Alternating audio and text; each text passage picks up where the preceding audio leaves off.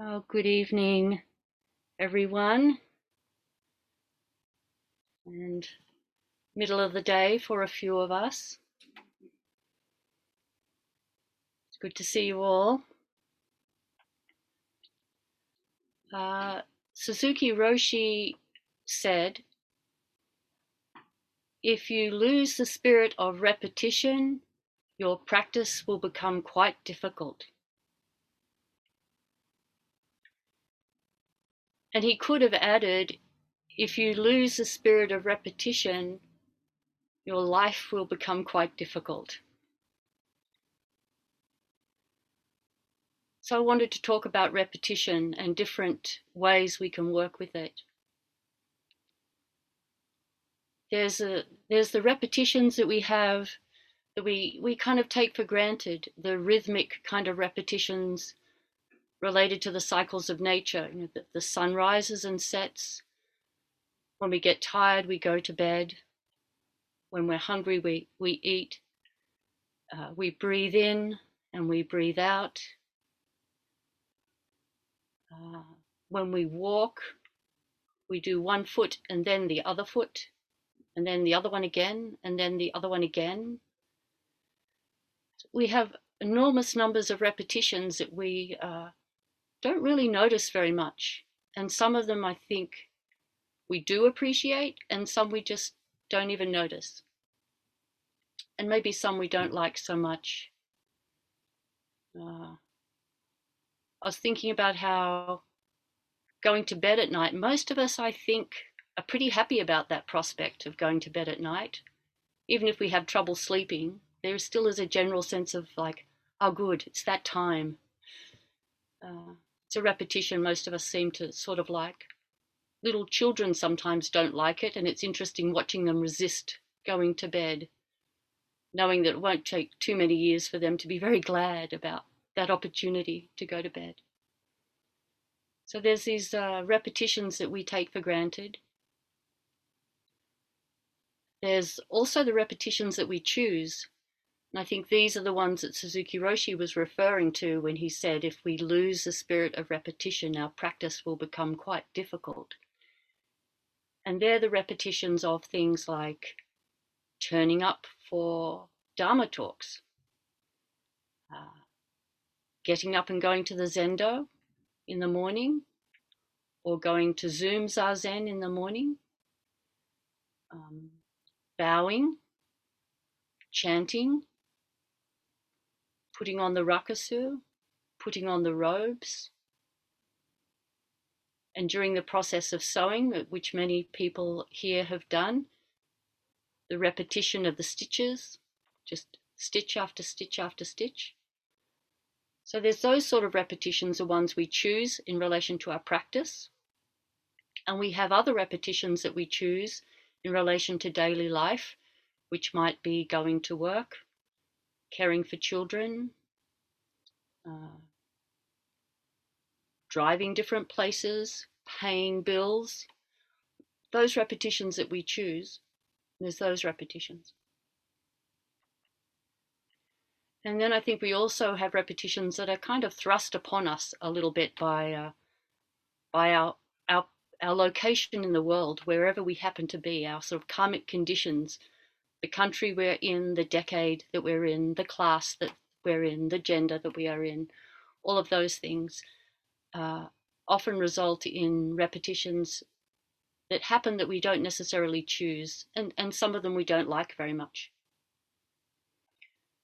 I think historically those repetitions were related to the cycles of nature. They were to do with growing food, and those sort of like very sort of earth related repetitions. But in modern culture, are repetitions that are thrust upon us that we don't necessarily like very much, are more likely things to do with technology and bureaucracy. And some of those can be hard, or difficult family relations, difficult work relationships. So very human oriented, human and technology, machinery based. So the repetitions that are challenging for us have kind of changed over time for many of us. So the repetitions that happen all the time, I think a way in which we can not lose the spirit of loving those repetitions is to be observant of them. So becoming more observant of the breath, not taking the sunrise and the sunset for granted, which people don't take those so much for granted. They're a bit more likely to take sort of the 10 a.m., 2 p.m. sun for granted. So we could try not taking any part of the time that the sun is in the sky for granted.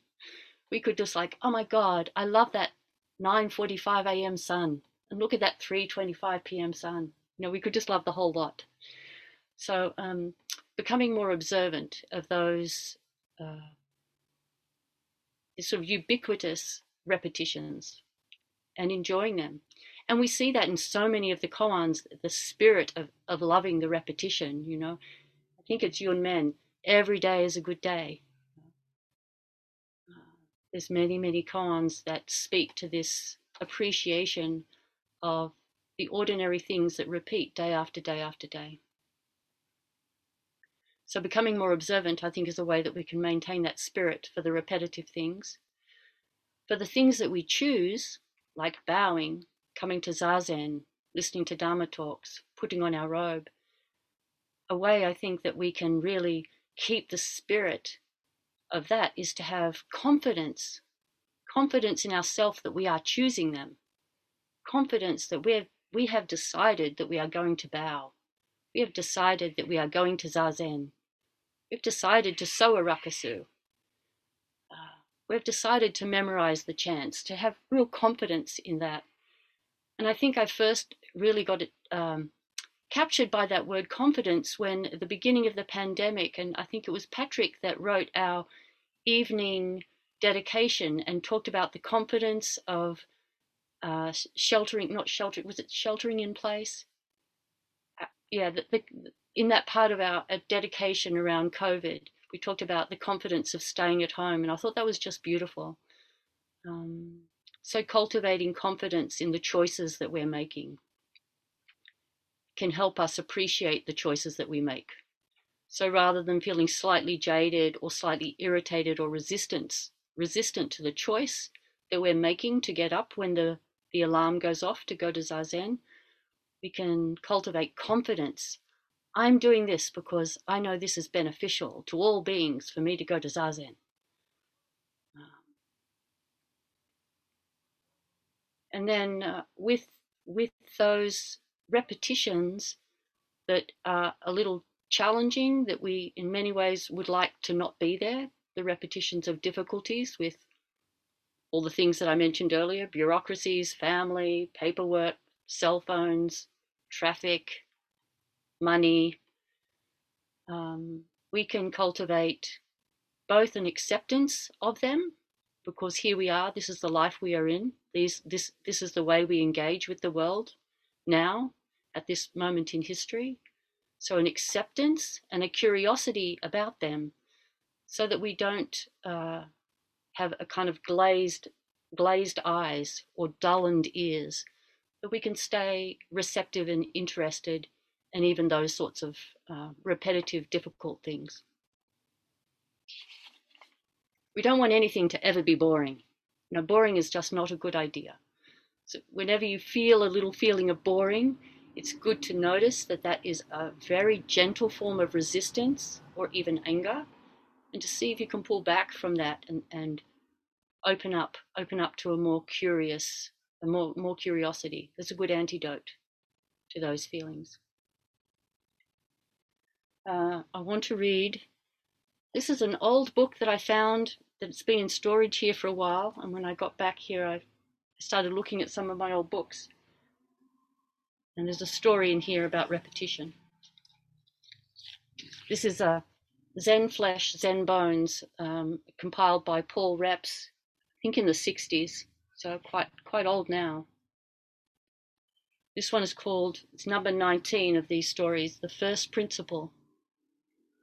When one goes to Obaku Temple in Kyoto, one sees carved over the gate the words, the first principle. The letters are unusually large, and those who appreciate calligraphy always admire them as being a masterpiece.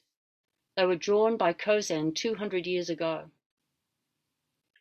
When the master drew them, he did so on paper, from which workmen made the large carvings in wood. So he did it in ink, and then the workers made a woodblock print from it and made a print of it. As Kozen sketched the letters, a bold pupil was with him who had made several gallons of ink for the calligraphy and who never failed to criticize his master's work. And I just want to say about several gallons of ink. I'm sure some of you have done calligraphy where you've ground the solid black block of ink with water onto the stone. It takes a really long time to make like a thimbleful of ink. To make several gallons of ink, the repetition of that would just be extraordinary. But the small number of times that I've done calligraphy, I've really enjoyed making that ink, spending 20 minutes or 30 minutes making the ink beforehand. It's very settling, very stabilizing. And I think it's really skillful that so many calligraphers don't take the shortcut of just using ink out of a container, because of course you can buy calligraphy ink now and just pour it. But many calligraphers don't do that. They appreciate the repetition of grinding the ink and making the ink and stabilizing themselves in preparation. So here, this pupil had made several gallons of ink. And the pupil said, "That is not good," he told Kozen after the first effort. "How is that one?" "Poor, worse than before," pronounced the pupil. Kozen patiently wrote one sheet after another until 84 first principles had accumulated, still without the approval of the pupil. Then, when the young man stepped outside for a few moments, Kozen thought, "Now is my chance to escape his keen eye," and he wrote hurriedly with a mind free from distraction, the first principle. And the pupil said, "A masterpiece." So this is an interesting story. Maybe there really was a very bold pupil who criticized Kozen's work. Maybe there was. But maybe the pupil is also Kozen himself examining his own work. And I think this story has two very beautiful messages in relation to repetition. One, that Kozen is repeatedly painting the first principle, writing the first principle, and he's examining it and criticizing it for not being quite good enough, which is nothing wrong with that. We need to be self-critical. So just in a healthy way, the repetition, not quite good enough, not quite good enough, not quite good enough, not getting frustrated or bored by the not quite good enough, just still doing it, still doing it, still doing it, 84 times. But then a very interesting point is when the pupil stepped out, which we could also see is when our mind stopped cognizing, when the mind stopped thinking and the words stopped going around in the head. In that moment when the pupil stepped out, he did the perfect calligraphy. So in that moment of the 85th one, it was the only calligraphy. It wasn't the 85th calligraphy, it was the only calligraphy, and it was perfect. And that's the one that's been praised for hundreds of years since, when it was turned into a woodblock. It's a lovely story of blending both the relative sense of repetition and the ultimate sense that there's no repetition anywhere.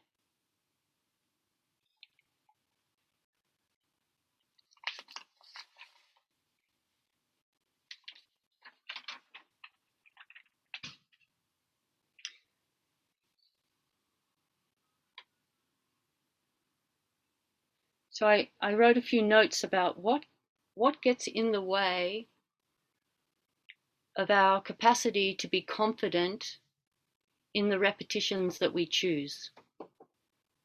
And in some ways, these are the most important repetitions because as practitioners, we have chosen the Zen path. We've chosen the path of doing Zazen and of studying scriptures and of chanting scriptures and of bowing, of lighting incense of lighting candles and caring for our zendo spaces. This is something that we have chosen. So how can we cultivate confidence in the repetition of that and not feel doubt about that? And I was thinking about the 5 hindrances to Zazen, and I think they apply. So the 5 hindrances to Zazen are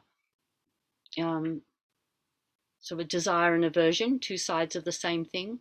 That when we're in Zazen, we start wishing that we weren't, that kind of thing. Or when we're in Zazen, we wish the pain in our knee would go away, or that we would have a more illuminating experience. So that's one way I think that disrupts our confidence. Better if we just relax in Zazen, just don't worry about it. Just be there. A bit like Kozan with that last painting. Just do it. Don't judge it. Just do it. Anger, which I think most of my guess is that most of us here don't really experience strong forms of anger, but much more subtle forms of anger like irritation and boredom. They're the subtle forms of anger. So noticing them, being observant of when they arise, and just seeing if we can gently kind of be a good parent to ourselves and say, oh, that's just not very useful. Maybe I could try being a little more curious instead rather than being irritated. We can also have feelings in Zazen of sleepiness, sort of maybe like laziness. We just can't be bothered. That can get in the way. It can get in the way of appreciating repetition too. We start to just wish that repetition wasn't happening and just feel all slumped about it. We can try and be confident, like, no, this is a repetition I'm choosing.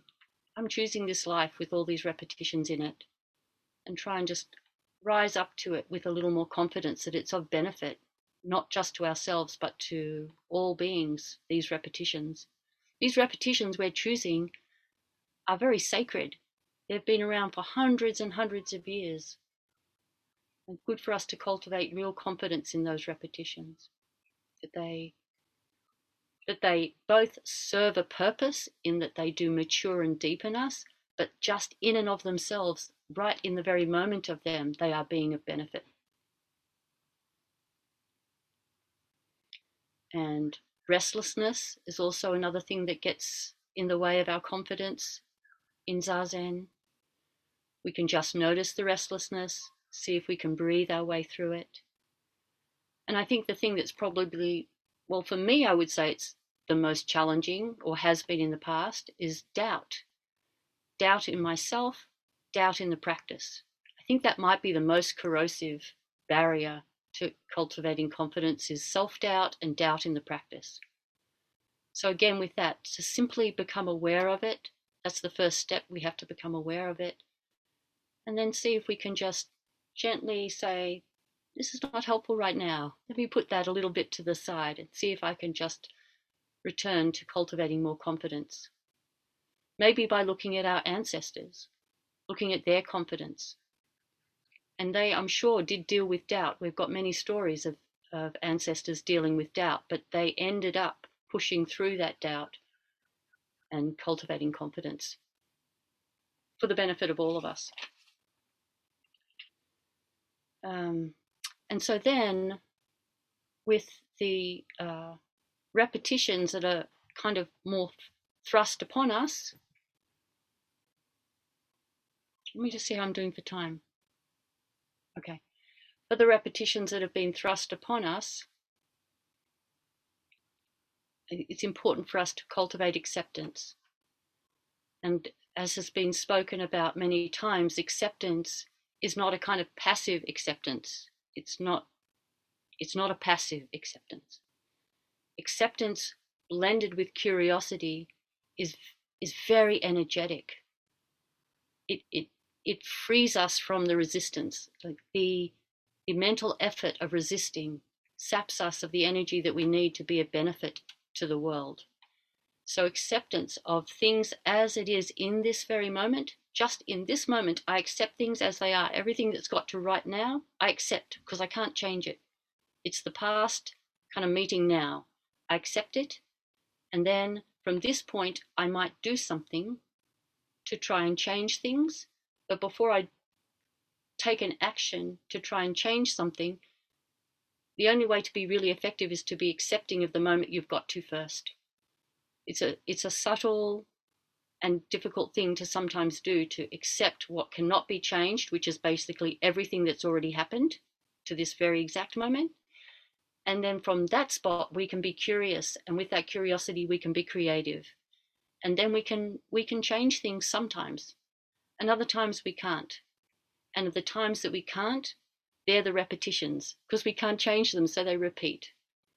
It might be difficult family relations. No matter how hard we try to improve a relation with somebody, we can't. We try one way, we try another way.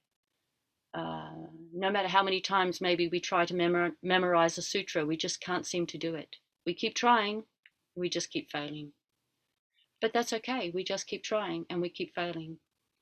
And I think if we have this spirit of acceptance and curiosity, sometimes, almost miraculously, things do actually start to shift and change.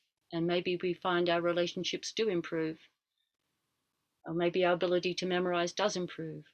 Or our ability to bow without touching the floor with our hands as we come up. Maybe some people have been trying that for years. No matter how hard they try, they can't develop quite the strength or quite the form to be able to step up that way without touching the ground. But we could try doing that, and maybe one day we'll do it, and that will be really kind of joyful. And then the next time we just don't have the abdominal strength or the leg strength to do it, and that's okay too.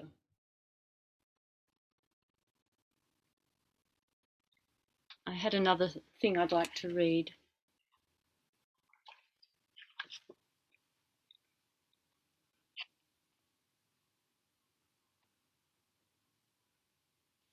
I'm seeing what else I might have written down here. Okay, so this is the record of Tung Shan, translated by William Powell. It's a series of short sort of dialogues of Tung Shan's, and there's a lot of them. Let's see how many. Over 100. So this is number 5. Tung Shan said to Yun Men, I have some habits that are not yet eradicated.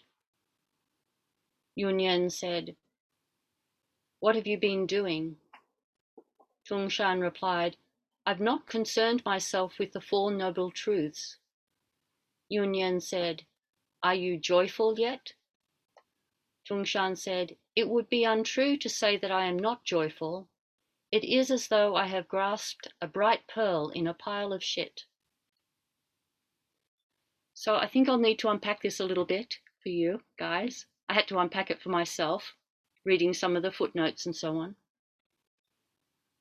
So when he says, I have some habits that are not yet eradicated, I think the reason I picked this in relation to this talk is we all have habits of mind. We have all sorts of different habits. And those habits of mind, because they're repetitive habits, by definition, they're a little self-limiting. Like if we have a habit of looking on the right side of the road as we walk down it, then that habit means we're not looking at the left side of the road as we walk down it. Or we have the habit of looking at people in a particular light, looking for their shortcomings, then we're not going to see their strengths. Or if we look at people in comparison to ourselves and think of them as superior or inferior to us, then we're not seeing the other side. So habits by themselves can be a little problematic. They're not bad. It's just good for us to notice them. And I think it's also a nice creative process to play with your habits a little bit and try sometimes to do something different. It can just be anything. The way you cook your meals, the way you walk home. It's good practice sometimes just to play a little bit with our habits. So he says, I have some habits that are not yet eradicated. And Yun Yan says, what have you been doing? And he says, I've not concerned myself with the 4 Noble Truths. So I had to sort of look at the footnotes and get a sense of what that might be about, because certainly he wouldn't be criticizing the 4 Noble Truths. They're the original teaching of the Buddha.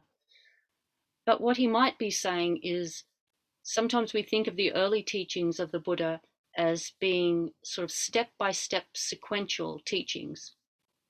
You do one thing and then you build upon that, then you build upon that, then you build upon that. And I wrote a note here. One way you could understand what he's saying is he's not worrying about steps and stages, he's wanting to go straight to the point. So that would be one way of understanding when he said, I have not concerned myself with the Four Noble Truths. Instead, he's saying, I'm not worrying about steps and stages. I'm going straight to it, straight to the point. And Yunyan says, checking him on that, are you joyful yet?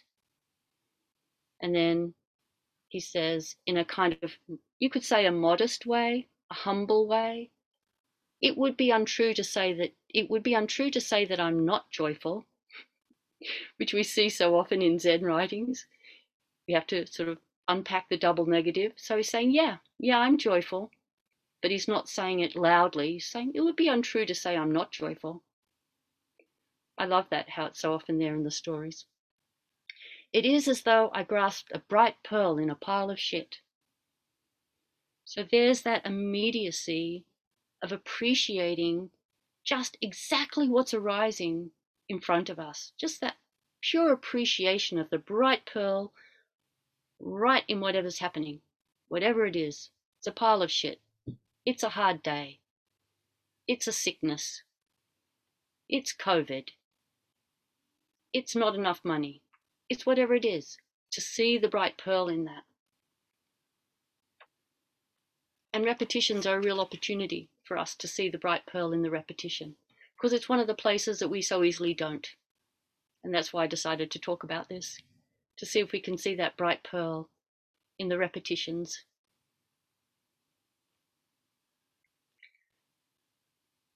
I think we might finish there so that there's time for questions and answers. Let's do the finishing verse, and then I think there'll be announcements and then Q&A. And if it's okay, Patrick, I'd like to just record it all the way through because it's nice to have the questions and answers in there.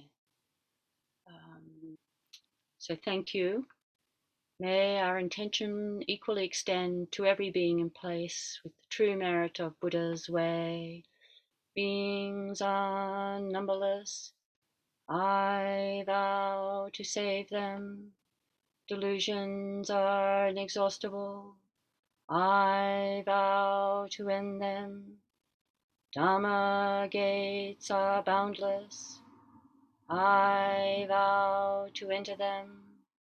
Buddha's way is unsurpassable.